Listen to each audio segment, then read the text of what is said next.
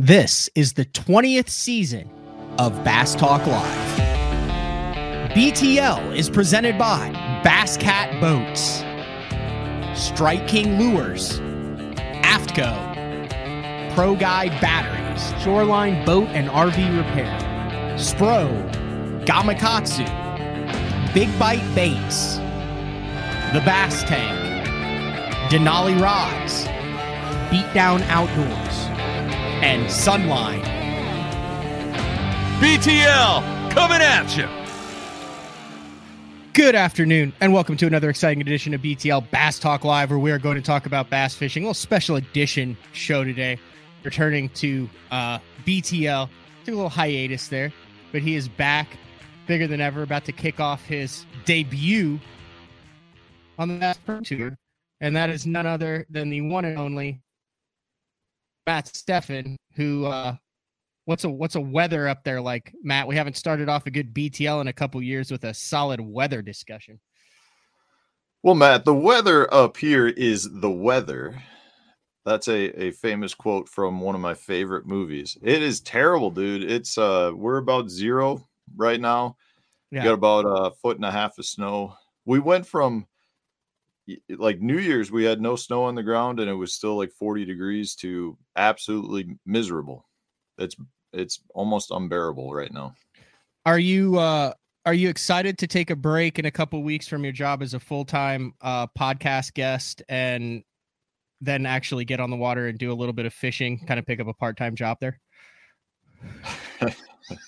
Yeah, I get to start my full-time truck driver, part-time fisherman career. Dude, man, we chatted for about 2 seconds before we got on, and I feel so behind right now. I mean, you try to get caught up with everything, but just from the, like, when you switch gears into the tournament perspective, right? You got to get all your tackle ready. I don't have my boat yet. Like, that's getting wrapped right now. You don't have your boat yet? Your season starts in like 15 days. No, dude, I don't. The boat has been here for quite some time, but all of the stuff to rig on the boat took a little longer. The wrap is taking longer than expected. It's just one of those. Every year it's this way. Every year you run into the rat race of just trying to get everything ready to go. But this year, for me, it's a little bit even more hectic because I'm trying to get caught up on YouTube stuff, trying to get caught up on core tackle stuff. Like, there's just a lot more in the works this year, and it's going to be a little bit different because it's the Bass Pro Tour events are a lot longer. So that just means you got to be that much more ahead before you leave. But I mean, I'm looking forward to it. I really want to get on the water and get fishing again because it's been, several months before. Yeah, it's been probably about almost 3 months since I'll be in a boat fishing. But yeah, I just feel real behind.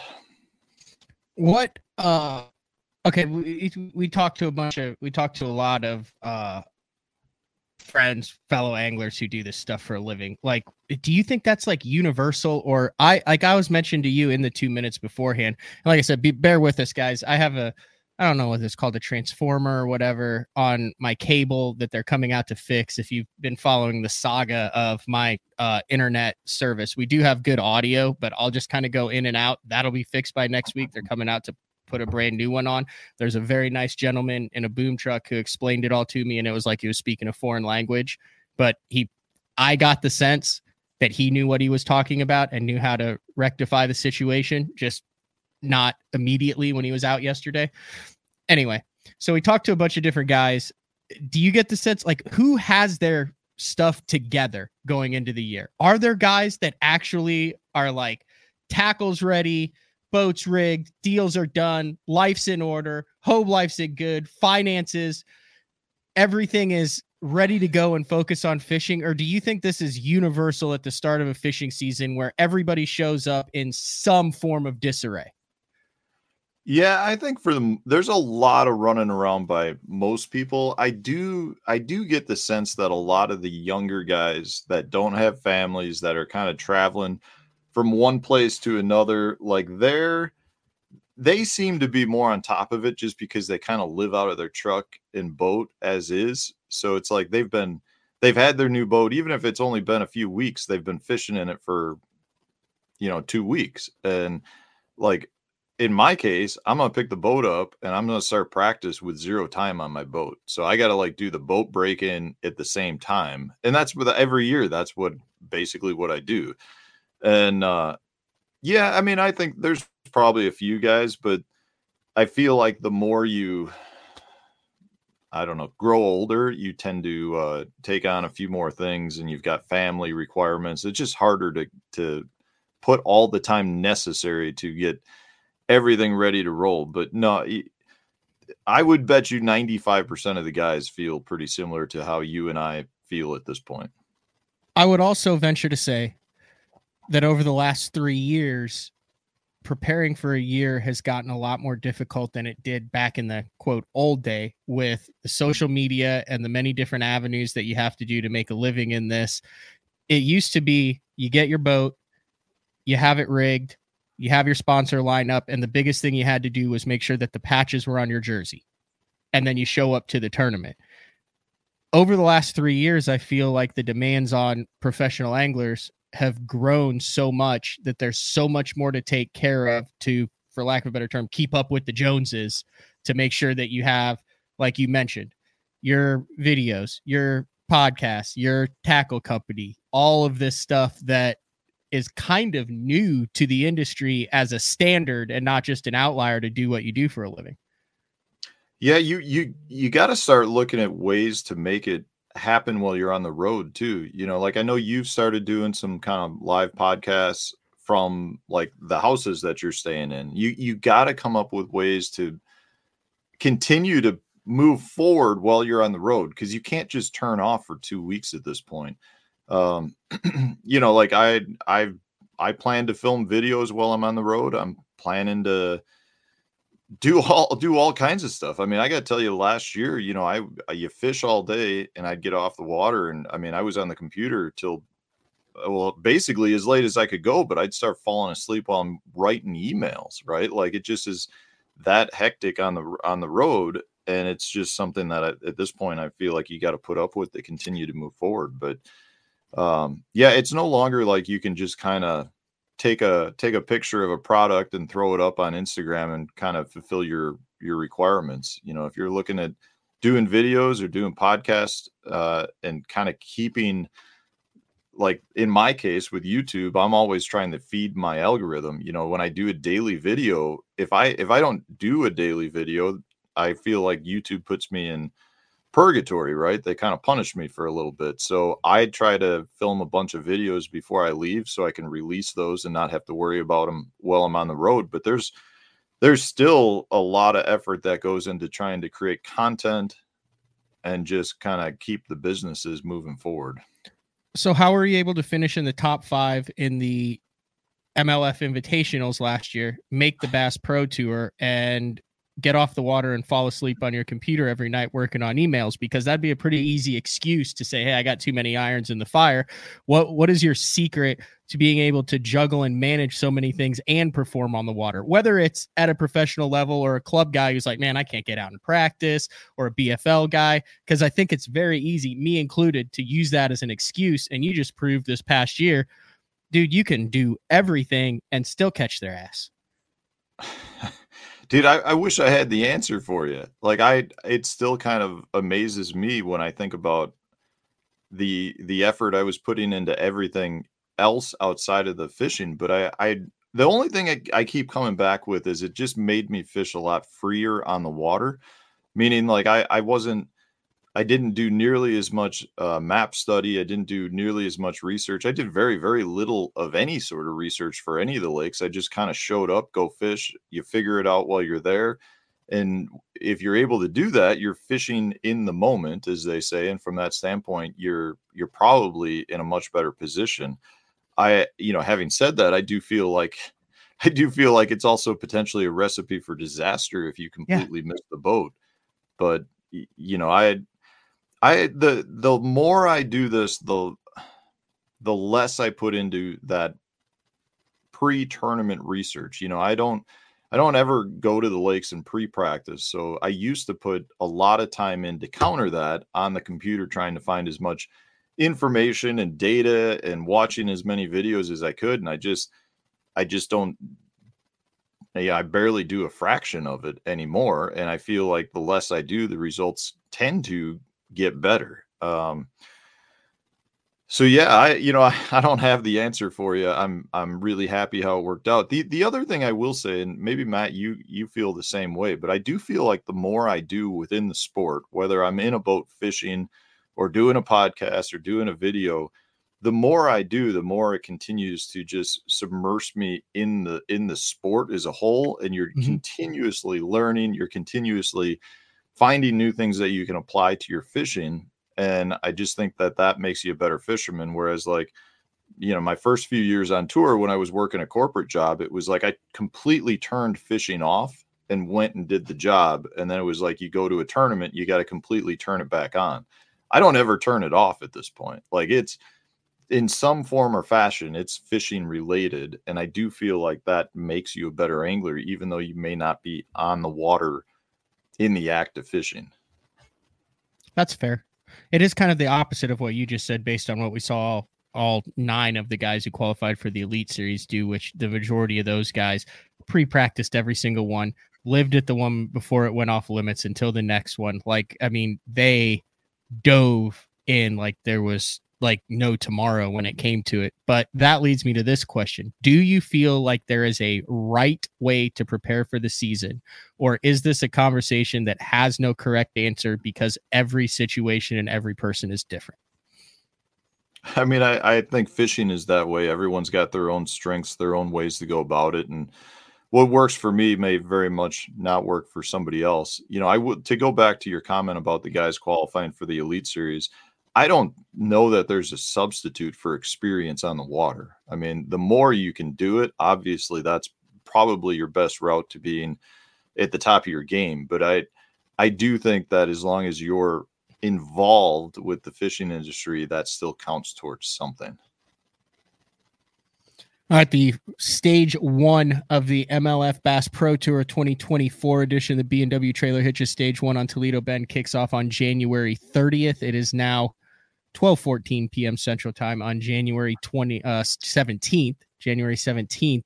Not much time before the debut.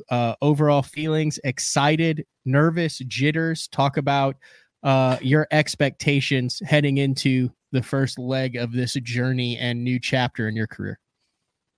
I'm excited to get it rolling. I'm excited to see where, like, I want to see where it pans out, because I really do feel like if you're an angler that can in 2 years make that top 50, you could be in a very, very good place. So I'm kind of excited just to see like where the year pans out and to get it rolling, to get back on the water. I'm looking at it going, if I can win Toledo Bend, I'll go back-to-back wins, because the last tournament I fished was the Mississippi River. So it's been a while for me, and I'm excited to get rolling. I'm not nervous by any means. I mean, that's something that, I haven't had really nerves. It's excitement to go into tournaments, but it's not nerves to go into the tournaments. Santee Cooper, Dale Hollow, Lake Eufaula in Oklahoma, Kissimmee Chain, the Chowan River, the James River, and the St. Lawrence. Seems like you have experience on about half of those, and about half of them are going to be wild cards. Fair assessment? Yeah, I mean, they all tend to be wild cards. But yeah, you're right. I think half the lakes I haven't been to. Toledo Bend I've never been to. Dale Hollow, I've never fished a tournament there. Santee Cooper never been to. Chowan River never been to. So there definitely is going to be some tournaments that could go either way. Now, I will say I feel like a lot of those kind of set up good for me. Like, I do like the power fishing shallow.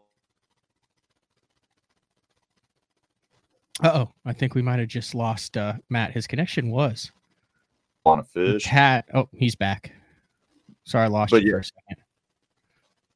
Yeah, so I mean, I think the schedule allows an angler to probably pursue the type of fishing that they want to pursue, and for me, I'm just gonna go and show up and try to make it happen. Okay, So this is a question that I have asked you this off air, and I believe a lot of viewers and listeners have run into this situation. They have a tournament. It's on a body of water they've never been to. It's a body of water that they know a buddy who's ripped off a lower unit, who's mangled a prop, who's gotten stuck out there for 12 hours. You're going to these fisheries, Santee Cooper, great example, with little previous history on it. Talk about how you get on that water and break it down and be able to fish and run with confidence on a fishery like that, that quite frankly is an intimidating body of water to get on. Yeah. I mean, obviously, if you could get out before the tournament practice starts, that would be a good way to break down some of those lakes just from a getting around. But we don't have that. We're just jumping into it. Like you have 2.5 days of practice, and then your day one BPT. I mean, go catch them. The honest answer, I might not be the best one to ask this about, because if you were to ask a lot of other guys on tour, they might tell you that I like to run around in areas I'm not running around in. Really, you're one of those guys. If you can't see it, it's not there. I'm not like might not be like little Biffle streak in you. Yeah, might not be full Tommy Biffle, but yeah, I'm more of one that I just get so impatient idling, and I tend to like to trim it up, jack plate all the way up, nice slow cruising speed, and see where I get to. I mean, I've gotten myself into some trouble before. I will say, like running around on something like the Mississippi River, I feel much more confident doing that because you're generally talking about shallow sandbars. Like you can get off of it. I'm much more nervous doing that on places like Toledo Bend or Santee Cooper, where you're talking about flooded forests under the water. But having said that, I still am one that I tend to idle into an area and then be like, there is no way I'm spending a half hour to idle out of here. And I just kind of try to follow my tracks on the way out if I didn't hit anything coming in. What's the biggest pickle you've been in practice wise where you just went, damn, I really wish I could have the last 15 minutes of life decisions back? Man, I got it. Probably the worst one was on the Red River. This was years ago, probably 10 years ago. I was in some backwater pool. I don't remember the name of it, but I had to take a long kind of creek to get back in there, and then I'm like in an oxbow lake, and I was in probably 10 foot of water, and it was solid trees everywhere, like cut off right at the water. And I fished it almost like, I won't say it was dark, but I mean, the sun had set and I had probably a half hour to like get back to where I needed to go. And I was idling out of there, and I idled up on top of one of those trees and got completely stuck. Like I could not power off this tree. I mean, it took me 15 minutes of like on the big motor, like spinning in circles to try to get off of this thing. And I thought, like, I had actually got off the motor, sat there and thought to myself, like, well, I still have some light. I need to figure out like if I'm sleeping here tonight, because I really thought that was going to happen. And that, like, the Red River is one of those places that I do not want to be spending any time outside if I don't need to. I mean, the gators and snakes out there, like that's like my worst nightmare. So I ended up really just giving the motor everything it had, and I finally, like, wide open, stuck on a stump, trimmed all the way down.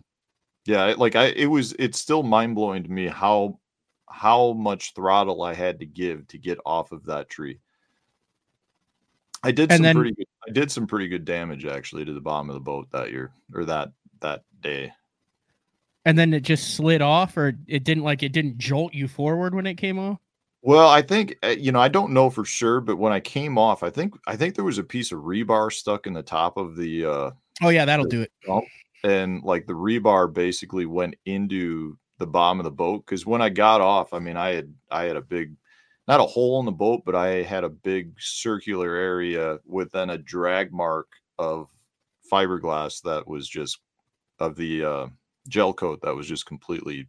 Did you have to get a whole new bottom, or they just fix it? I had a lot of money I put into fixing it. I don't recall what it was, but Dude, when I got back, I was just happy to get back at that point. Like I was like, I'll Yeah. pay the money to fix it. But that was the worst one. I've had some sandbars where, you're in half-inch deep water and stuff like that, but I've been able to get off of all that stuff all right. Is there a trick to pushing your boat on those shallow sandbars? Because I've had a couple of those where I thought, like, you get out and you start pushing and it does not move. But then you watch all the videos and you always see the video. Like Pipkins was pre-practicing for something. He's like, oh, guess I'm having to get out in the water. He's like pushing his boat across this. And I'm like, either I'm extremely weak or these guys know a trick on how to get these dang boats to push off of sandbars, because I've seen way too many guys make it look flawless. And whenever I push, I just get a hernia. That's the truth. It's not, you shouldn't push. You do the rock and push. You got to rock it back and forth, and then the boat will actually create like a divot, and then you can push it forward a little bit, and then you rock it side to side. So, hopefully you only got to go 15, 20 feet, but I did have to do that one time for probably 100 yards. I mean, it took me like 4 hours probably to get out of that. That was bad. Have you ever done the run into a dead end and literally have no way to turn around? On pad? Or like, even with the trolling motor, like exploring, like where you just end up and you're like, boy. Oh, yeah. But yeah, it could open up back here. Yeah, that happens all the time, because that is one thing that I like to do is, use the aerial photos to try to find some areas that maybe other people aren't getting into. And the majority of those times they're complete disasters. Yeah. So how do you judge whether you're going to do it? Especially if you haven't practiced on these things and you only have 2.5 days, how do you know whether you're about to find the mother lode of tournament winning bass, or whether you're about to be stuck for 6 hours and now have half a day of practice and possibly molested by wildlife? I generally give at least a half day to doing off the wall stuff. Okay. That is kind of a practice rule for me. And it was one thing a couple of years ago, and we only had 2 practice days. It was something I really didn't like. But if I've got 3 practice days, I generally commit a half day at least to like some off the wall thing that for whatever reason I've got this itch to go do. A lot of times I'll do it on the first day of practice too, just to get it out of my head. What percentage of the time would you say that pays off, and then you're like, holy cow, I'm fishing my tournament here? And what percent is it a total wash? I mean, I would say it pays off probably 10% of the time. But once a year. It's generally either complete bust or something that's pretty good. I gotcha. Have you found that there's a particular type of fishery or a particular part of the country where this works better in? Like, hey, I've found some really good stuff exploring TVA lakes or natural lakes or southern lakes. I would say it's more of a river thing generally. Like I've had it pan out at the Potomac River. I've had it pan out on the Mississippi River. I've had it pan out. I'm trying to think what. I mean, the Red River, actually, I found a really good. I've had it pan out where on the Red River I had a really good spot. It turned out in the tournament I couldn't get back to it though because the water dropped. Like I've had stuff like that, but I mean it definitely is something that's out there to be had. I feel like it's just it takes a certain type of fishery a lot of times to have that kind of that hidden gem. You know what I mean? Like if you go to a fishery, say like Grand Lake, I mean, it's all kind of exposed at that point anyways. And it's not like there's a lot of stuff you can just kind of get out of the way and not have other people fishing. But I think it's worthwhile doing it because, like I said, when it happens, it generally is something that is good enough in its own right to at least have a good tournament. But it's also something that sometimes opens up that can of worms where you can find other things that relate to that, and it puts together a real good tournament. I'm intrigued by this because this is something that I struggle with on the water, practicing for the opens. Like you don't try some crazy stuff. Like you don't ever get in a bad rut where you're just like, man, what everyone else is doing. And you're like, there's gotta be something else going down.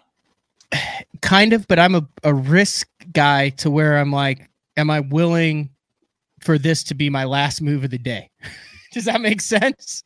Like, what do I think is going to be more productive?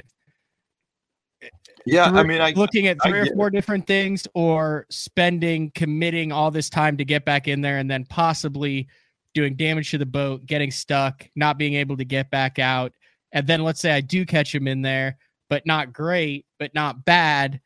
Do I even want to know what's in this stuff that it takes forever to get to? Because if at 11 o'clock my A, B, and C stuff isn't working, am I then going to go burn 40% of my day trying to get back into it because I had a couple bites? So I'd almost rather not know what's there, because the percentage of it being a tournament winning spot that no one else has found with guys like Keith Poche and John Cox and stuff in the field is minuscule, in my opinion. But that's why I'm asking you these questions too, because I feel like there's some potential room for angler growth in this area.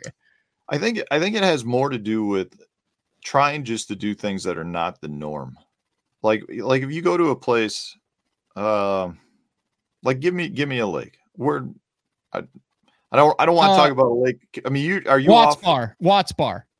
I went to Watts Bar. There was a lot of weird stuff you could look at Watts Bar that I didn't. Watts Bar setup where you could almost do anything, couldn't you? Like, yeah, but there's all sorts of like little creeks and rivers, and you can go way up stuff on one end, or you can kind of stay down and fish the main lake. There's like big wake zones. I mean, there's some stuff you can get. So yeah, on a lake like that, you have the ability to go look for your strengths. Meaning, if you're a guy that likes to go up rivers, you can go do that. If you want to fish deep brush piles, you can do it. But there are a lot of lakes you go to that there's a very defined pattern that everyone is going to be doing. Like, let's say you go to let's say Champlain, right? Like Champlain, everyone's out there looking for smallmouth. There's a very good population of shallow rogue smallmouth that are roaming by themselves or in small wolf packs. And generally speaking, like, they're going to be using the same area on a pretty consistent basis. So if you like, for me, I'll go to Champlain and I'll commit some time on Champlain to either like just looking for smallmouth with my eyes where I got the trolling motor on high, or I'll be actually fishing, say, a topwater bait and just trying to get some recognition from the fish. But like, it's not a traditional pattern there, but it is something that you could have to yourself, and you just got to go do it. Like most lakes will have the patterns that the majority of the field is fishing, but there's always going to be some ability to go look for something completely different that other guys aren't doing. And that's what I like to do. It's not necessarily always just like off the beaten path. I just like to try some things that I know are not getting the same amount of pressure. And a lot of times it doesn't pan off, but if you do figure something out, you generally have it to yourself. The higher and higher levels that you have fished, and the more you've been around this game, though, have you found that the off the wall stuff is no longer off the wall because the guys who are at the top of their game are at the top of the game because they came up in the sport doing off the wall stuff? So now you have a bunch of guys who do off the wall stuff, which in return ends up being the same stuff. Yeah, I think the higher you go, the less there tends to be unturned, right? Like, there's, you get to the point where everyone at that level is like they specialize in a handful of things, but they can do everything, right? And from that standpoint, it's like, man, you can go look for this other stuff, but you tend to run into the other guys that really like to do that same thing. And, a lot of times it's more a matter of the lakes just being big enough to handle that number of guys, which is one of the things I'm really excited about with the BPT. Like, I'll be fishing against 40 guys in my group. That I'm expecting to be able to kind of go wherever I want and not have that many people bumping boats with me. And don't you have a run time to get to your spot in the morning from like where you take off? Isn't it like a 15 or 20 minute run time or something like that, to where if you need to get into somewhere, you can get into it? So even if it takes you half an hour, you're only spending 15 minutes of fishing time. And then if you're way back in this thing and your day ends at 3, you don't have to worry about leaving at 1:30 to make sure you get back in time, because it's just lines out. So really, this could allow you to fish a lot more free and explore a lot more than you had been able to with the blast off and the check-in. Yeah, it's I've really thought about that quite a bit with Toledo Bend and Santee Cooper, where I know when I'm out of the boat lanes, I'm probably not going to be running at least at a high speed by any means. And from that standpoint, it's like, okay, well, if I have 30 minutes to get to my spot and, I can idle in there, even if it takes me an hour and I'm only giving up really a half hour of fishing time to get there, but I feel like it's an area once I get to, I can fish all day. And then I don't have to worry about coming out because I can fish the lines out. So from that standpoint, it is something I've thought quite a bit about. And for me, I like it. And I think that's something that'll, it gives, I don't want to say an advantage, but it takes away a little bit of the advantage for guys that went to, say, Santee Cooper to figure out how to run around. That's, I don't have to worry quite a bit. I don't have to worry as much as I would normally in a situation. I think we've exhausted this topic. Yeah. I want to hear about last night. Tell me how last night went. I wore a cowboy hat in public for the first time in 39 years, Matt. Do you have pictures? It is on my Instagram story currently. What I'm going to say it was a black one. Was it black? It was black felt because you can't wear like the straw or that in the wintertime. So it was like a black felt one. Beaver pelt cowboy hat. It was a rodeo? No, so it was so there's a BTL Mike McCalla is from Fort Worth, and he's like heavily involved in the Fort Worth Stock Show and Rodeo. He owns several restaurants down there. He's a super good dude. And I don't know him that well, but he's buddies with Chris Zaldane.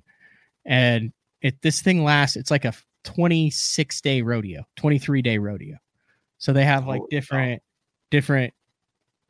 events every single night. Sometimes just rodeo, but this was called Bull's Night Out. So it was the bull riding exclusion. So there were 40 bull riders, and then they got the top bull riders to move on. And then it's also tonight too. So we had Mike Huggins, we went to his restaurant. So you want to talk about logistics. So he has multiple restaurants across the Fort Worth area.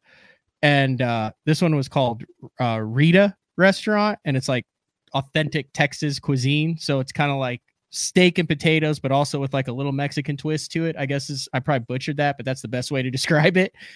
And they basically do a pop-up restaurant by Dickey's Arena in like a ballroom. So they like move the chefs, everything. And it's the exact same menu that they have at the fine dining restaurant.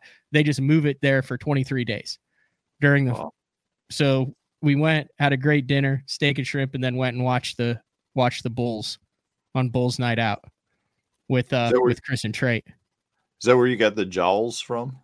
No, I'm a big breakfast guy. So yeah, I was eating some. I drove back this morning, which is why we have a noon show. And I've been really looking to up my bacon game. And I'm also big into watching survival. There's some survival channels on YouTube where a guy will like go out for like 4 days in Alaska and do like hot tent camping, where he like sets up, the stove and everything, and like camps when it's -20. And one of the dudes is a big fan of Hog Jowl for his morning bacon instead of just standard bacon. So I saw it at the store the other day, so I picked up some Hog Jowl. You just thin slice it and cook it like bacon. It's probably not healthy at all. Does it taste like bacon? Yeah, it's got definitely a different taste to it. Like if you're going to go spend a long, hard day, like on the water, or chopping wood or doing something manly outside where you need the energy, if you're going to sit on the couch, I feel like it really, really hits you right in the midsection and sticks.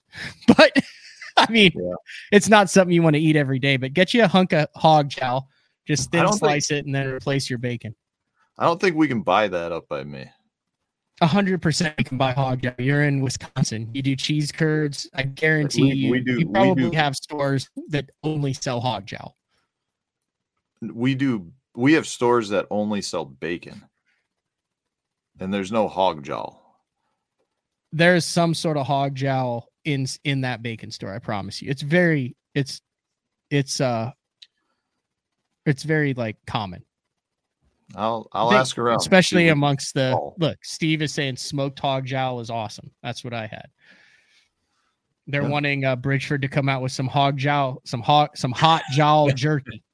I'll let him know we need some of that. Woodsman's has hog jowl. Really?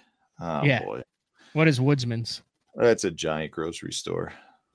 So, but no, it was awesome. So there were probably 80% of the people. This is like legit Texas rodeo stuff, Western scene. So, probably 80% of the people had a cowboy hat on, some form of headwear in a cowboy hat fashion. So I thoroughly enjoyed it. So big shout out to Mike. He's running around for the next 20 days doing the same thing every single day. It's got to be like Groundhog Day for him.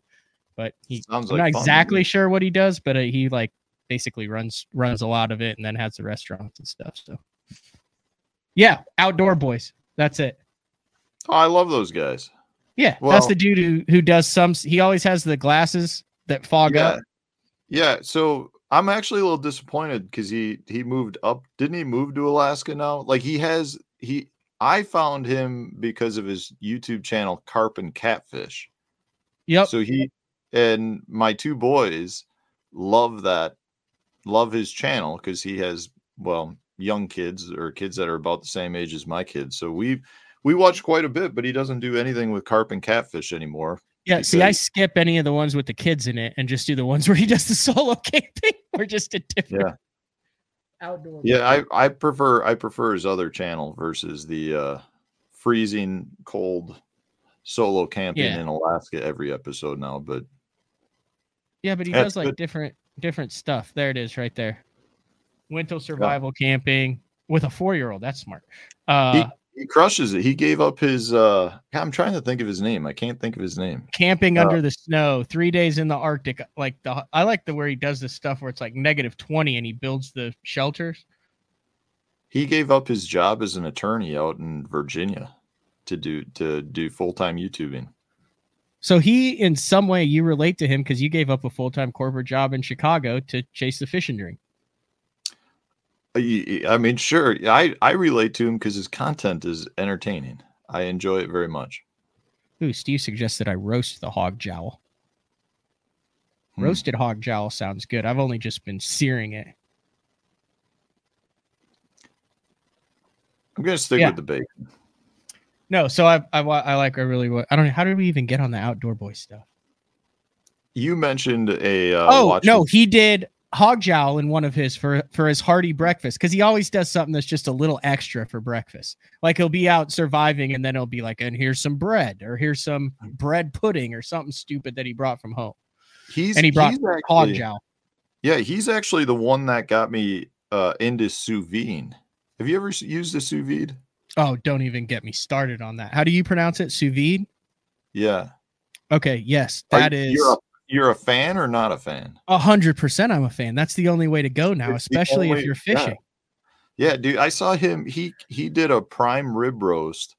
I'm trying to remember, like in a cooler outside with like boiling water that he, used a fire pit to do. And I watched it and I was like, what is he doing? And then I started looking into it and I'm like, this is the coolest thing ever. And I went and bought a Nova sous vide, and that's the only way to cook meat now. Oh, we gotta go back to this comment. Tickled my funny bone. Said, that dude eats way too much curry out there. I'd be digging.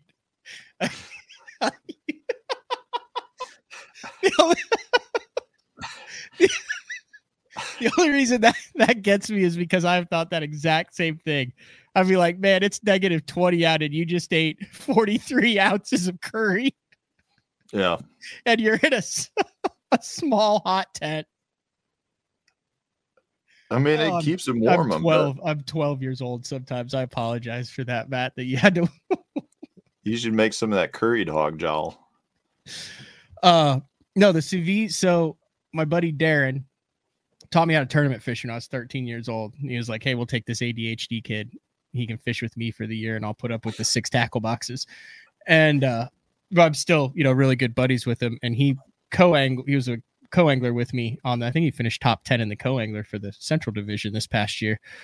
But he did a prime rib, and then we left at 6 a.m. He had all the prime rib vacuum packed, put it in the sous vide for 12 hours. And when we got back in, pulled it out, had an internal temperature of, 120, Perfect. 105, whatever you wanted it to be, because we did it rare, medium rare, and then and it was absolutely insane. So I was like, I'm getting one. So then I got one for Christmas. My girlfriend got me one for Christmas, and we have now sous vide, because you can also like infuse a bunch of stuff into it. So you can put garlic, butter, all sorts of stuff. I would highly recommend. It's the best $100 you'll ever spend. You wouldn't know it. Most of the top steak restaurants in the country, that's how they cook them. They have them because you can leave, if you want to have 100 tenderloins at medium rare, you cook them all together in the sous vide, and then you pluck one out when you need it, and then you slap it on the grill, get it at sear, and it's perfect every time. And that's how most of the top steak restaurants do it. And dude, I love it. My grill has basically turned into just an ornament on my deck at this point. You just sous vide everything. Sous vide chicken. You can sous vide But you don't like the grilling crust that it can get, like the flavor of the grill.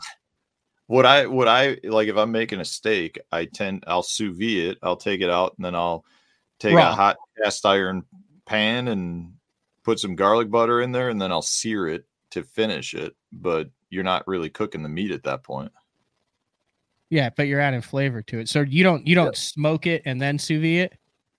No, I think that's the stand. Like, that's the way to do it, is you smoke it either cold. So I'm trying to get into cold smoking too, because Jeremy Lawyer does some mean cold smoking on some cheese, which that'll do a number on you too. But I'm just saying, you eat a block of cold smoked cheese, it'll make you regret some decisions. But he did cold smoking, which his is like legit cold smoking. But I got another buddy who just does it in like a plastic bag. Or just the pellet grill, which obviously is old hat by now for everyone. Everyone knows how to use the pellet grill, but you smoke it, then you sous vide it, then you flash sear it.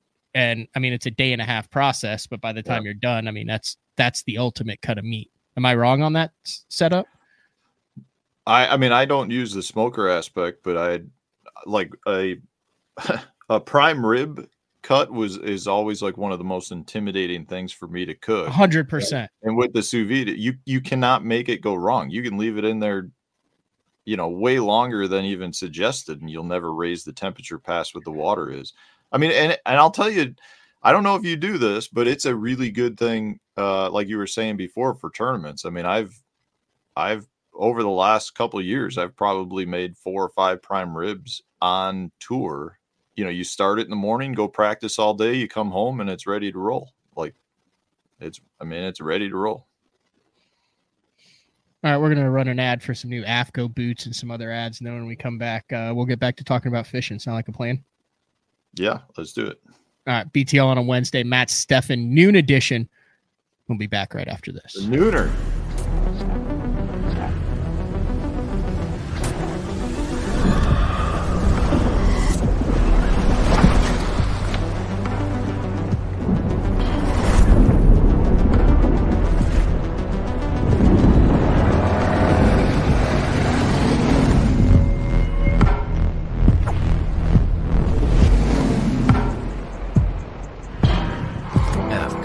Any fish, any water.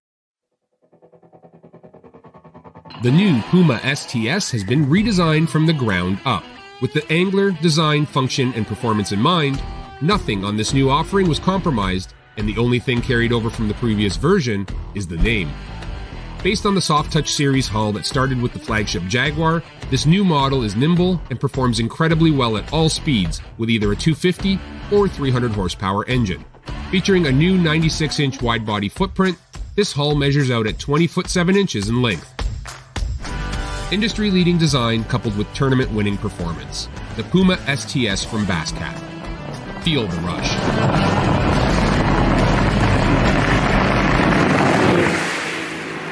I'm the kind of guy that never leaves the house without a pocket knife, and Gamakatsu's come out with the EDC series of knives. EDC stands for everyday carry, so whether you're on the water or off, you can always have it with you. The best thing about it to me is that assisted open feature. With this D2 blade, you've got it right here at your fingertips, so if you can't find your scissors, you need to cut a knot, you need to cut your braid, you've always got it. Make sure you check it out. Never leave home without your Gamakatsu EDC knife. Born in Japan, using technology, innovation, and precision, Sunline produces the widest selection of fishing lines at the most technologically advanced line factory in the world. Manufactured at the strictest tolerances to produce victories at the highest levels of tournament bass fishing. From household names like Christie, Swindle, and Cruz, to young guns like Cook, Logan, New, and Welcher, they all trust Sunline to take them to the top of the leaderboard. Choose the line that will give you the strength to guarantee your confidence. Sunline. Shoreline Boat and RV, dock rash, storm damage, collision repair, that deep scratch or gouge from trying to access that secret creek. Shoreline Boat and RV can get your prized possession back in mint condition and looking good on the water, fast. All repairs are done in-house, so they're able to get your boat or RV back to brand new, quickly. All Shoreline's work comes with a rock-solid warranty. Find out more at shorelineboatandrv.com. Kansas City, Austin, and Tulsa. Bass Talk Live, Matt Stefan returning to BTL. So I went to the fridge during the break and I got the Hog Jowl. What? I really did. You've never seen it, right? No, I've never had a Hog Jowl. So it's located below the below and across the pig's chin. So you can see it's like smoked there, but then when you get into the actual jowl, it's more of a bacony look. That's really would you rather eat that or eat bacon? I don't think either of them are really healthy. Hog jowl, you don't want to eat it in like large quantities. It's very rich, very fatty. We're gonna have to take another break quickly so the hog jowl doesn't spoil. I'll put it back in the fridge. There's a lot of quality hog jowl there, but I just wanted to let you see what it was. So the next time, I'm sure your favorite grocery store carries hog jowl. I don't know, dude. I've never seen it. We've got a bacon place up here called Nuski's. They you can go there and buy 5-pound bags of it. It's kind of like world renowned bacon, so I'm kind of a bacon snob at this point. Really? I also we can't go a show without talking about the gas stations. I have a Christmas present for you. Then we talked about how I can't ever get my stuff together. Yeah. It's been sitting in my kitchen in the corner, relegated to the corner with a note on it that says send to Stefan's.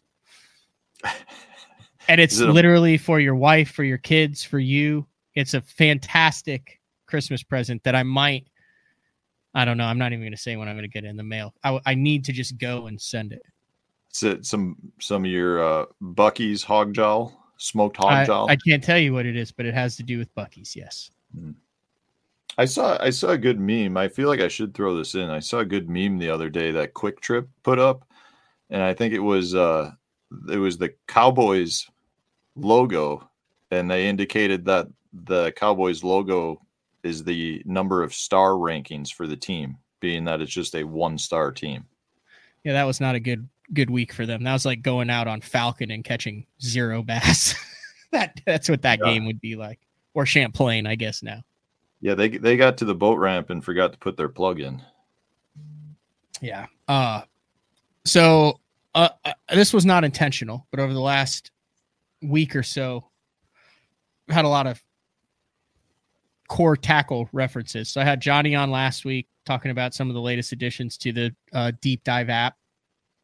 And then I had Brian from Bastrix on yesterday, which was actually 2 months in the making. And then it ended up just being yesterday's show, which I really enjoyed hearing kind of the second, or what is it? Is that a renaissance, or what is it when they like have a good, like good comeback story? What's the word for that? A comeback? It's not like a renaissance. I feel like a renaissance fair is when everyone dresses up like they're in the Middle Ages and they're like, "Arr." I don't know. A rebirth, something like that. Anyway, the regenerate, like the comeback of Bastrix, and he mentioned that the core tackle hover rig. He mentioned that they're best selling Bastrix, and then unbeknownst to me, you post a video about it yesterday, right after the BTL episode drops. I don't, unless that was that intentional? No, that was probably booked 2 weeks ago. I'm about 2 weeks ahead on videos right now. Okay, so yeah, the rebirth of Bastrix. So here's the top baits, and it's the hover rig inside of the Bastrix bait that he said is their number one seller that is no longer the paddle tail. So you got a lot going on with Core Tackle these days, and you're a owner of it with Johnny. Are we assuming that we're going to see a Matt Stefan Bridgeford / Core Tackle wrap on the BPT this year when it is finally unveiled?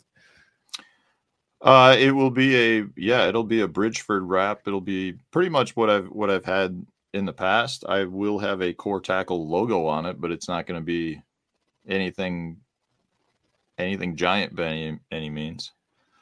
It's it's kind of weird. Like I go back and forth on the whole like promotion of Core Tackle. Like I absolutely love it. It's my baby, but I also am very cautious to not like over promote too, because I feel like I could sit here and just promote, and it would kind of take away from it as well. So I like, we've been very fortunate with Core Tackle right now to have like originally it was the marketing all came from Johnny and I, and the baits are working so well for other individuals and paired with other baits that we're getting a lot of co-marketing, which has been very, very good for us. And like with respect to Bastrix, I mean, the products that they have pair so well with our products, it's been a natural fit. And like the Flash Tricks matched up with the Hover Rig is an unbelievable pairing. I mean, I've been smashing the fish in my neck of the woods here using that, and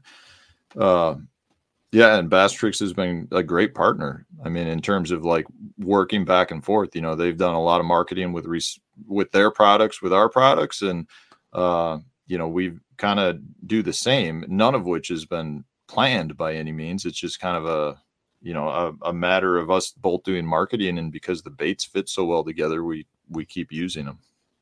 Here it is right here. I will let me go full screen on this. There it is right there. That's you live watching yourself talk about, that's that bait right there. So that's what Brian was saying is their best seller now over at Bastrix, which is called the Flash Tricks. Yep. With the little Core Tackle hover rig in it, and it fits it absolutely perfectly. See how I put my hand behind the Hog Jowl just like you did with the Flash Tricks to make the bacon really pop? Yeah, I'm going to go buy some Hog Jowl now. You sold it with that. Yeah, you're absolutely new sponsor for BTO. Do you think Core Tackle would have been as successful as it is now if it wasn't for the forward-facing craze of the last, and I'm going to say 2 years? I know it's been around a lot longer, but where it's been balls to the wall, gung-ho, I mean, yeah, it seems to have really benefited from it. Timing was about as perfect, I think, as we could have gotten, and it was 100% unintentional. I mean, it was just we were working on the products for a period of time, and while that's happening, forward-facing sonar has come. The funny thing is, like, most people probably, I don't know about most people, but a lot of people would attribute the Core Tackle products to being really geared towards forward-facing sonar. I don't use them that much with forward-facing sonar. Like I use the Hover Rig, which was made for hover strolling, which is a phenomenal forward-facing sonar technique. I actually use the Hover Rig much more like a Ned rig. I like to let it go all the way to the bottom. I kind of pop it off the bottom, and from that standpoint, I don't fish it the way a lot of other people fish it, and because I don't fish it in a manner that's necessarily just don't use it. Froze. Oh, you're back. Okay, yeah. You're back now. I asked that, and like I said, we could talk about Core Tackle for the next 5 hours, but I asked that to lead to this question. Did you go to the Berkeley symposium deal that was there was just last week? So Berkeley had this big meeting of the minds where they unveiled a lot of new baits that are coming out. And a lot of the key baits like the Credge, which is jerk backwards, and a number of others really seem to 100% be targeted towards the forward facing. Now, I'm not getting into the debate about the forward facing. This is just what we're doing with this, because I remember on this show and on a number of other shows was all this, hey, the tackle industry is really taking a hit here. The hard baits are sitting on the shelves, the crankbaits, the square bills, the spinner baits, because everybody's using forward facing sonar. These companies are going to go under. It was the same thing in a sense that I believe had a big portion in 2012 and 13 to getting the Alabama rig banned on a lot of the national trails because of the rapid drop in jerk bait and other cold water application bait sales. And they're like, hey, I think there was a lot of stuff behind the scenes that went into that this bait is so effective. What I thought was interesting was we're seeing all these companies that we thought, oh my gosh, this is their bread and butter. They're reinventing themselves and they're coming out with these new wild baits for forward facing sonar and evolving with the times. Is that the feeling you got attending this thing at Berkeley and seeing all these new kind of oddball off the wall baits come out? Like, hey, we're just going to see a ton of new baits from a ton of new companies that we've never even imagined flood the market, come onto the market, and be introduced in the next 6 months to a year. Yeah, I do. I definitely think it's the trend. I don't know that we're going to have like tons and tons of baits that flood the market. You know, it tends to take a lot longer than one would think, I think, to take an idea, get it fully tested, you know, have the prototypes made, put it into production, and get them into stores. So I think over the next couple of years, we're definitely going to see a lot of baits coming out, but I don't think we're going to have a period where it's just all of a sudden like there's 100 new baits overnight. But having said that, I mean, I do think these companies are recognizing that there are opportunities to develop baits geared around forward-facing sonar. And in Berkeley's case, you know, the idea isn't necessarily to create baits to try to show up better on the screen or allow an angler to track their baits better. Berkeley's approach is much more about how do you create a bait that will help you catch the fish that you're seeing on the scron. So like if you see him, you catch him, Matt. You should know that. It's so easy, dude. It's so easy. The Credge is a good example. You know, one thing that ice fishermen have seen for quite some time is as you drop down, and you do this like with your flashers in the old days, and now ice fishermen are using the forward-facing sonar, but you keep your bait above the fish, and generally you slowly rise it, and the fish will continue to follow it up and eventually bite the bait. With a lot of traditional baits that we have, when you're fishing using forward-facing sonar, the way the bait acts, it's not necessarily what you want it to do. Meaning, if you were to throw a jerk bait out, if the jerk bait's running at the same level as the fish, it's hard to get the jerk bait then above the fish, right? The jerk bait naturally wants to dive down. So the idea that Berkeley's going after is how do we create baits that will allow us then to fish for those fish in a manner that is different than a lot of traditional baits. Meaning you throw a crankbait out there, the crankbait's just going to want to dive. So in this case, like that's the cool thing with respect to the Credge is that the Credge actually wants to rise on the retrieve. So it's a sinking bait, but it wants to rise. So if you can get to the level where the fish is at and then continue to entice them closer to the surface. And one thing with respect to bass, a lot of times the bass want to push the bait to the surface and won't bite until the bait's near the surface. So the bass actually thinks it's pinning it on the surface. So a lot of people, like with respect to the Credge, a lot of people have had really good success working it similar to a jerk bait down lower in the water column. And if they can't get a fish to commit that way, they'll actually tease them to the surface and get the fish to hit it almost like it's a topwater bait. And then what was the other one that was like a banana shape with the hook hanger on the top? Yeah, there's the finisher, which is this one. This is so the Credge is cool. I think I've had good luck with the Credge. The finisher is, in my opinion, like this is the like the cream of the crop in terms of how this thing moves. I mean, it's a heavily weighted bait, but it slashes and darts under the water with very little rod movement at a faster and more extreme rate than I've ever seen out of another bait. And it's that quick movement, in my opinion, that generates strikes from fish. It's really a very unique, cool bait. Did they have any other weird stuff? Well, the other one they talked about was the power switch, which is That's just a molded Damiki rig. Yeah, it's Is it not? It's well, no, I would disagree with that. And the reason for that, it's a molded plastic. The reason I would disagree with it is the power switch has motion very similar to that finisher. It's almost like a soft plastic motion. So if you twitch it, that bait, I mean, it zigzags at extreme rates, whereas you can't really get that out of a traditional Damiki rig bait. I'm trying to go through my phone and find it. I took a screenshot of it. It was one of the Japanese. I'll play that for the fans. That's what the Hog Jowls look like. Look at that. And I can't. So, you know how you see all the guys who are good at it, and they're like, "Oh, you got to get the deal right with your rod." And you're not holding it, and they're like strolling it and shaking it. There was actually a video online on YouTube. I took a screenshot. I'll never be able to find it now. But it actually made sense to me for the first time ever, as that plastic bait was on the bottom. And when they did it, he got it to like flash side to side. Have you seen that? Yeah. Well, I know what you're talking about. I don't know if I've seen that I didn't video. understand. I just thought it's down there like you're just giving it like shaken baby syndrome.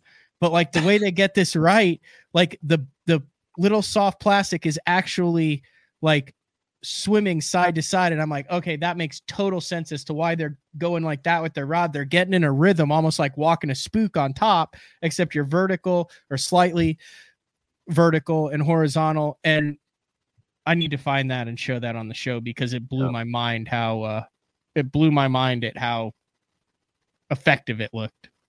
It's it's interesting you say that, because that was something that one of the cool things about the Berkeley bait release event down in Houston was that they gave us a ton of background on like the science that they do and a lot of the different things that they found that triggers fish to bite. And one of the cool takeaways was when they were talking about color, like the contrast in color and the movement of baits, that when you get that side to side roll, like you're talking about, you get that contrast from color as well. And based on one of the things Berkeley was talking about was how much better that is in generating bites than not having that contrast, that movement. Yeah, I know that's what hover strolling is. I'm just saying that I live in this industry and I fish a Damiki rig, and I've never actually understood what the hell it looked like down there when you were actually properly hover strolling. And this blew my mind when I actually saw underwater the slow motion of the bait as you hover strolled, flashing, and like you said, with the color, with the change, it looked very enticing. Yes, it is a very enticing, good technique. You need to do more of it. I know, you just made the BPT doing it. Well, I did some of it. It wasn't the only thing I did. We need to go fishing, Maddie. We've never been fishing. No, I know. We need to do more of it. I also need to jump in the boat with Johnny. Have you fished with Johnny? Yeah, we should go next. I'll see him next week. We should go next week, all three of us. Where are you going to be, in Arkansas? I'll be stopping on my way down to Toledo Bend. Do you drive past here? I mean, I'll be driving somewhat close. I think I go down. What's that road that goes through Lake Eufaula? 40. Sounds right. Yeah. Yeah. So you will be literally 0.7 miles from my house. If you need a place to stay, you can crash here. I got the guest bedroom all done. You got Hog Jowls. Yeah, we could have a hearty hog jowl breakfast. do a quick BTL, and talk about strolling. I think that sounds like a plan. We could shoot from the water. Do you have good cell service on a lake down there? We could do a live. Yes, we have very good BTL. cell service. There's about 1.5 inches of ice right now, but hopefully it'll be gone by then. Oh, you actually have ice on the water? Oh, big time. Like everything's frozen solid. No kidding. It's been like 7 degrees the last couple days. Maybe I won't be fishing next week with Johnny. But who knows? Let's take a final break of the show. When we come back, we'll wrap things up with Matt Stefan. BTL on a Wednesday.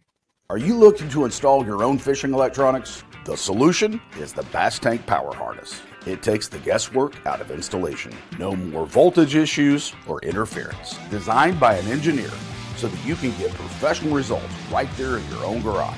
Installation done right with the help of the Bass Tank Power Harness. You can feel confident knowing that your installation was done right. The Bass Tank Power Harness. Give us a call or order yours today at thebasstank.com. Get the best patterns backed by tournament data. Start by finding the best 10% of your lake.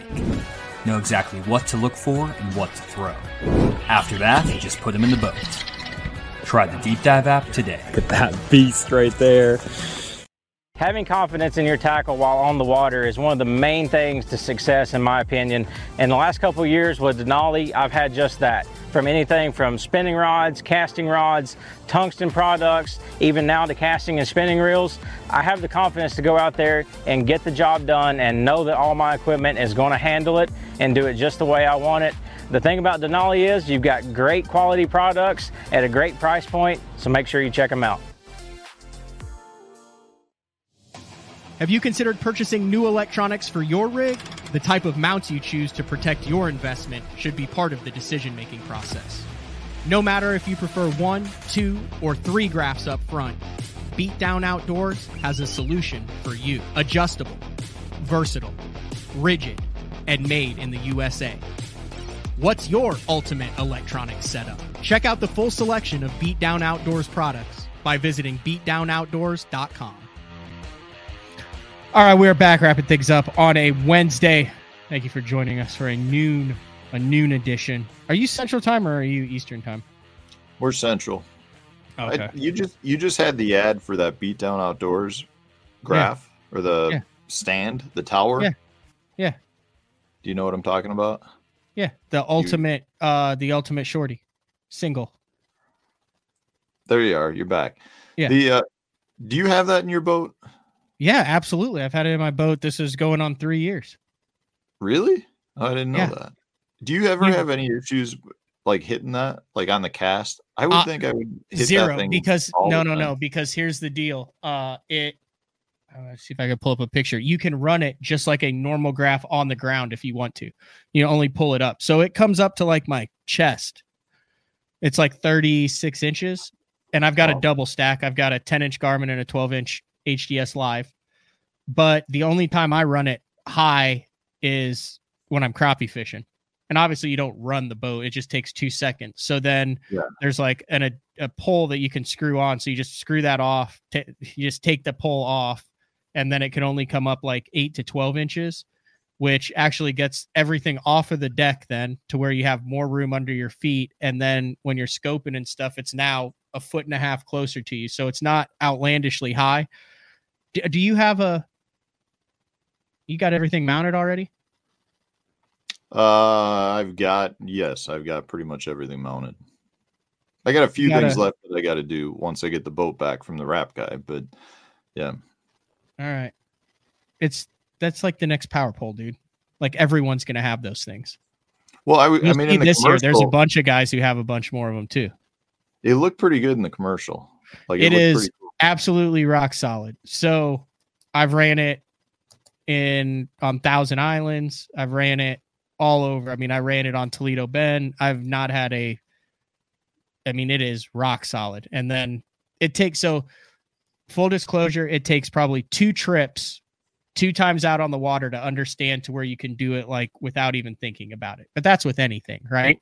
Yeah. And then, if I'm running, I don't want to put extra stress on the bow of the boat, the fiberglass. So I just drop it all the way down and it just runs like a regular graph. Then when I get to my spot, I literally pull a ball out, make one twist, pull it up, lock it in place, and now it's 1.5 foot higher. Cool. And then if it's calm, I'll run it like that. And then if it's rough, I'll drop it down each time I start. But yeah, it would be difficult for me to run a boat without a beat down on it now after having had it for 3 years. And then, like I said, this probably isn't what they want me to say, but while I'm scoping for crappie in the wintertime, what? I'll do it. So I've got the 10-inch Garmin like this, and then I'll turn my 12-inch Lowrance into a small table to where I can then place my beverage of choice on. Oh, so I now no longer have to even look down. I have my scope right here, my 14-foot crappie rod, and a little table stand for a ham sandwich and a ice cold Coke. They should just make one with a cup holder. Yeah, I think you can. Not the way. And then Pete points out that I only fish with spinning poles, so I don't have to worry about hitting the mount anyway. But no, I have fished with it completely up to, and it's shocking how it does not get in your way. I thought the exact same thing. I was like, I've stubbed my toe on it getting out of the boat one time, and I thought I lost my little toe. But other than that, I've not had it. I thought the little toe might still be in the boat. That's how I lost my big toenail that I turned into a crankbait lip, stubbing it on the graph, getting out of the boat. Are you running crappie brakes? Yes, I'm running. You are power brakes. Wow. Power brakes. Whatever they're called. I was supposed to get them installed yesterday or Monday, but it was too cold. Have you used them yet? I have not used them yet. I'm looking forward to getting on the water and using them. There's going to be a bunch of guys with power brakes, crappie brakes. There's going to be a bunch of guys. Yeah. I'm hearing stories that guys are just going to be ridiculous this year. Like I'm not really doing anything different from last year, but if I've talked to some guys that are running like 7 graphs and that's just over the top. Yeah, if you guys have any questions, you good for like 10 minutes of just random questions? Yeah. Yeah, we'll just chat. We'll finish it. It's been a while since we've had a good Q&A session here on BTL. That's what Jeffries used to always do when he didn't plan a show. He'd just be like, Q&A today. And I'd be like, what are we talking about? And he's like, whatever the fans want to talk about. Yeah. Well, you were out late last night. I was out late last night. I was playing What were you doing? I was playing poker. House game or casino? No, it was a house game. Did you win? We have like a bunch of guys get together. That's 4 times a year? That would be 4 times a year. Yeah. No, we should at least do bi-monthly.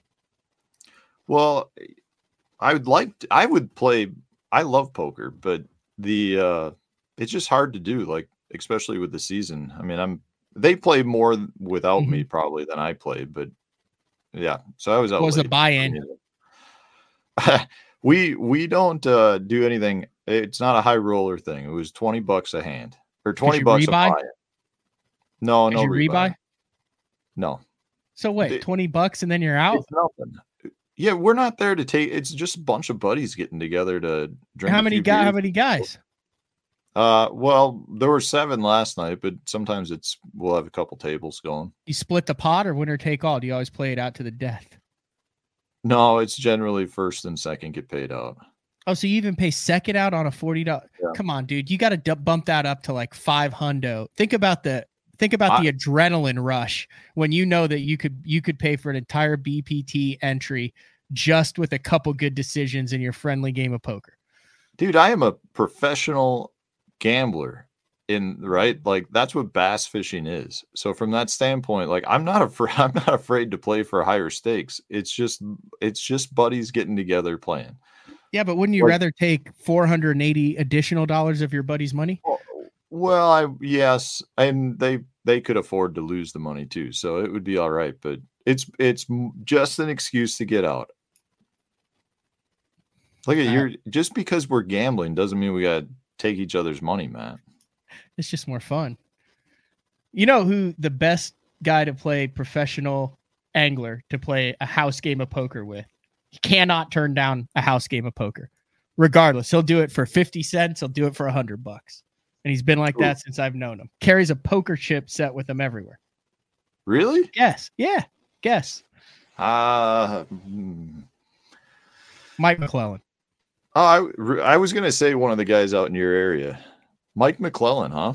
Huge. Yeah. Loves the house game of poker. Like if we do a media event, if we're at a tournament, we'll play. Like he doesn't play crazy either, but just very passionate about his poker game. Good job too.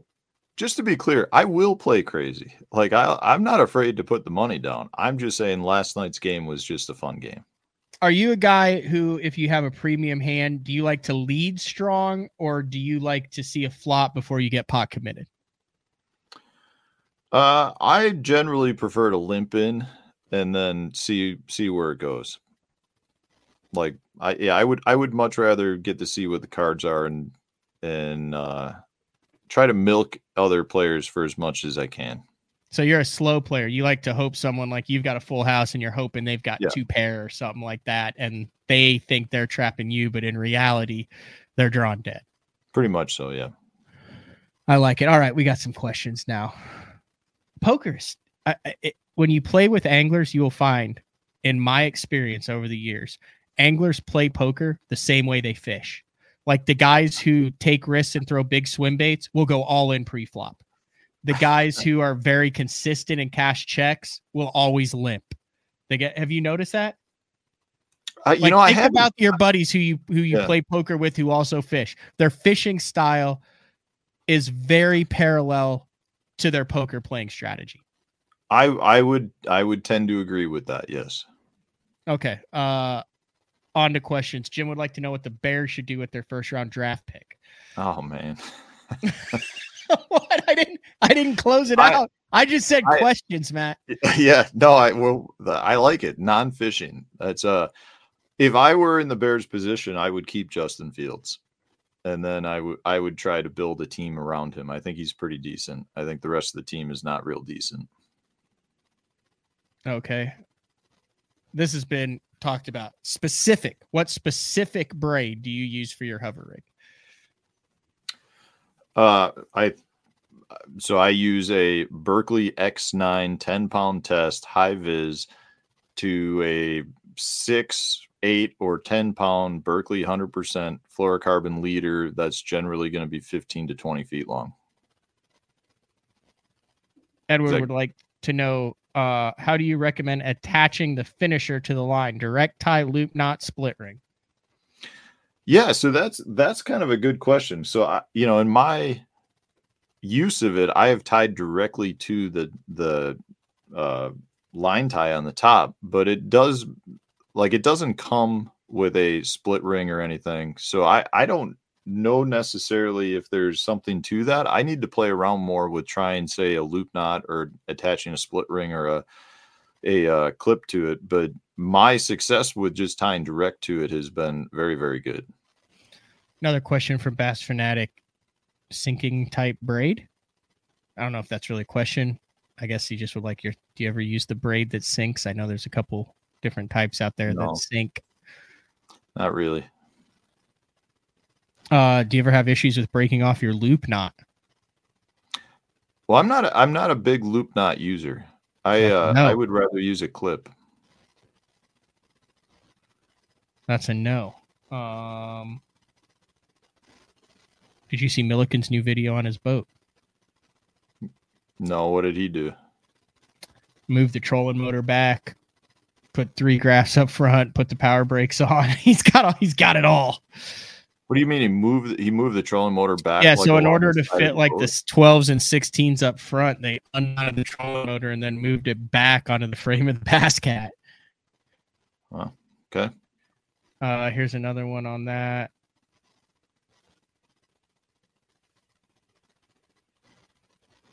Do you know someone named Michael Weiss? Yeah, I'm Mike is a good buddy of mine. Yes, I would consider myself a better fisherman. He's a better dresser. Matt, you would like Mike Weiss because he just got me all into the Western wear. So he and his wife and my wife Sarah and I just went down to Miami, Florida. Yeah, we went down there. We went bone fishing with a good buddy of mine for a day. And one of the things we did down there, Mike wanted to go to, there's a big Western store.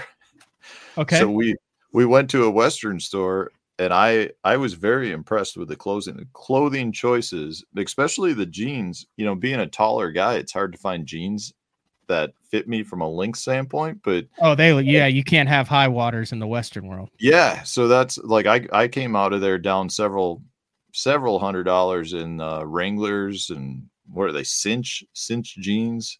Bought me a George Strait Wrangler button down. Yeah. Get out of town. Yeah, dude. I could fit so right now in you have with to does Sarah know how to starch a good pair of jeans? No, I don't know that she's ever done that. I don't know that I don't really want to starch them. Yeah, you do. If you buy Wranglers, you got to starch them. I mean, they're not like real. They're really soft. I don't really want to make them hard. They're fantastic. I love them. Are you wearing them now? No, I'd show you. I looked down to see if I was, but I'm not. See, there's the cowboy hat. Oh, look at you. You look good. Dapper Dan right there. Yeah, how about that? That's a one. That's probably a one and done. Maybe you could invite me sometime to go to the rodeo with you now that I have the clothing to pull it off. Yeah, I could say with confidence the majority of my rodeo days are well in the past, Mr. Stefan. Miles would like to know, do you hover rig the wing dams on the Mississippi? Yes. Would you care to elaborate on that? Yeah, no, the hover rig is fantastic for wing dams and sand drops and current seams, because the bait is so light that you can throw it upstream, let the current present it naturally up over the wing dam, and then the bait will flutter down into the backside, and it is a deadly, deadly pattern. I did a video on fishing current seams with it, it's pretty similar to fishing wing dams. I love it. I love it for that. If you could only use one technique or bait this entire year, what would it be? Oh man. I mean, I'd have to look at the schedule, but I mean, if it would be hard for me not to pick the hover rig because of how versatile it is, but I really like to throw swim jigs too. So like I could see doing that. Get those W's crisp. I don't know. I'll have to tell Sarah. I'll have to see if she can starch them for me. It's a process. What do you do? Do you actually like put something on them? Starch. Like you sprinkle starch on it and then you iron them? Okay, so I'm not an expert on this. Courtney starched my jeans very nicely, I might add. And it was a multiple starching process. Get her. Is she there? She can come in and tell us how to do it. No, she's not there. She's down in Fort Worth. So it's a spray starch, but there's different levels of spray starch, and then you starch them and iron them. You have to get the creases absolutely perfect. I could never do it.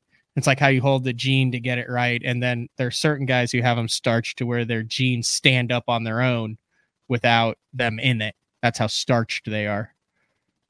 Like on 2 feet, like they would just Jeff on the instant feedback could probably write a better explanation of the proper starching process.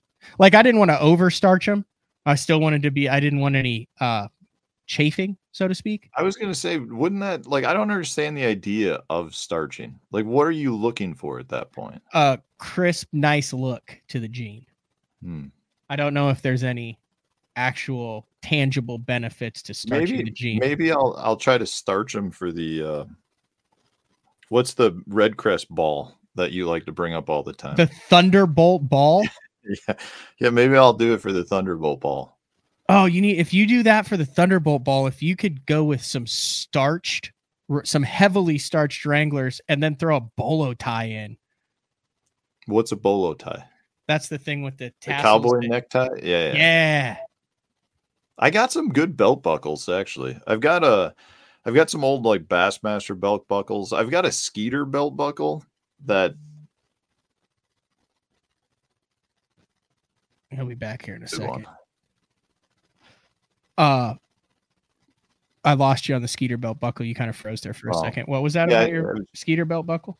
I was just saying I've got a real old one with the old Skeeter logo, and it's It's just a good classic belt buckle. It would look good with some starch jeans. Mine's in the truck. So the belt buckle I wore last night was a 33rd anniversary edition Zebco 33 belt buckle. Oh, solid. And it's solid. got a picture of the Zebco 33. It says limited edition Zebco 33. And then a guy just absolutely yakking on one with a Zebco 33. Rod's bent over. That's the top half of the belt buckle. Jeff says, soak them in liquid starch, press with a crease in the center. You'll get 5 to 7 wears out of a pair. And you could also dry clean it. And then you got to do it all over again? No, you could have them dry cleaned, I believe. I think you could have them starched at the dry cleaners, which is probably the way to go. Because if your creases are all wonky. Well, that's actually, now that you say that, when I was working in the corporate world, I would have my shirts dry cleaned, and then they'd always ask you like if I wanted them starched, and I'd be like, no, yes. I don't want. So next time, just say this pair heavy starch. Huh? Yeah. Yeah. You're worried about starch jeans, and you were gonna wear tush across the butt of your tournament shorts in an event. I still have those pants. I'll probably whip them out this year. It's the tush logo put it on my butt cheeks. Yep. All right, we're going down a rabbit hole now. That really sparked some interest. Which the start, just everything from the Hog Jowls to the starching to it's been an interesting show. Pete wants to know if you plan on coming out with a 1/2 tush, because I really want some. Probably have to use tungsten to keep it small. We're coming out with a 1/2 ounce 7/0 tush. And we're exploring some other options with respect to tungsten. I don't know if it'll happen anytime soon, but we're definitely looking at some new sizes. I'm going to be talking to Jeff after the show. He said he's got a buckle company. It sounds like that. Let's get some BTL buckle for the gala. You think you could get a Matt Stefan buckle? Oh, like a core tackle buckle? That would be savage. That would be Matt awesome. Stefan, and then a BTL buckle. I mean, the classic is on Grand in March. All right. Yeah, I like that idea. Look, Jeff, he wants to know, can you make a champion belt buckle?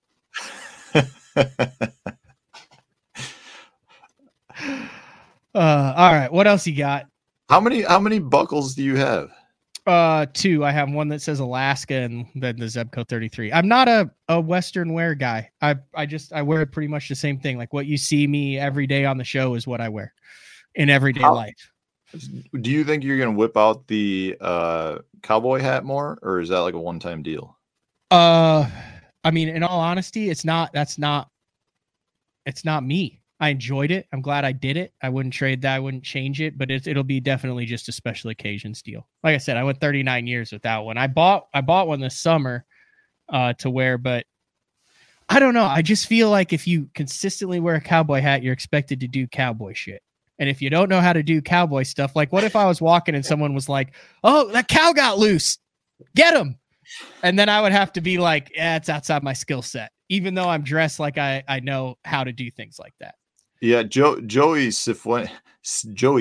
Fuentes was at the Berkeley event with us, and he had his cowboy hat on the whole time. And I have to imagine he gets pretty sick of all of us asking about like how the cattle are doing. Yeah, like exactly. I mean, I got into some really good discussions with him regarding like how he goes about making sure that he's going to have a good crop of calves in this year, and how he goes about making sure that they're all properly impregnated and all this. It was very entertaining, and I mean he deserves to wear that cowboy hat for what he does. For me, I kind of feel like if I wore it, like I said, I wore it this one time, I felt good in it. I'm glad I did it. It was kind of a special event, right? Yeah. But it's kind of like the guy who shows up to the BFL as a co-angler with 95 sponsors on the jersey. Was the cowboy hat? I get that same vibe. So was the cowboy hat your idea though? No, you just wear cowboy hats to this. Like I said, you Fort have Worth to. Stock Show and Rodeo in Fort Worth, Texas in January. Like, no, I just fit in like the other people at the Capitol. It's just one of those things. Like if you're ever going to wear one, this is the time to wear it. You know what I mean? Yeah. Well, I don't have one. I don't know that I pull it off that well, but I think I could, like, if I did the pants and everything, I think I could feel just fine wearing it. You have to make sure you get it fitted. You have to make sure it fits your head, that it's the right size, that it's either a straw or a felt based on the season. Like there's all sorts of little nuances, just like you've got like the flat brimmers and the guys who curve them. Yeah. I call that the Fletcher Shryock to Chad Morgenthaler scale. Like the curve of your hat. Yeah. Those are your two extremes. Yeah. Most people fall somewhere in there. Yeah. Yep. All right. Well, on that note, I think I need to cue up some music, and we need to end this. I appreciate it. It's great to have you back on BTL. Where can we look for? You got anything to tease that's coming out? Are you doing everything on tour again, recording all the days, have the daily videos, won't miss a day during the season, the whole 9 yards? Yeah, we're shooting for everything. We are, we being Core Tackle, we're going to have a booth. Well, actually, we just found out today at the Classic, so we did get that. So we will be there for that. We have one at Red Crest. So if people are in those areas, they should stop by and say hi. Other than that, everything is kind of status quo. You said, so you are going to be at the Classic? Yep.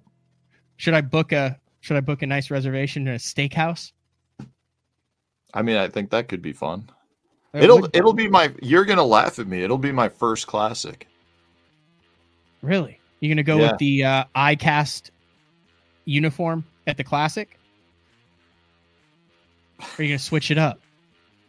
The ICAST uniform? Yeah. You're referring to the black pants? I thought they were Lululemons.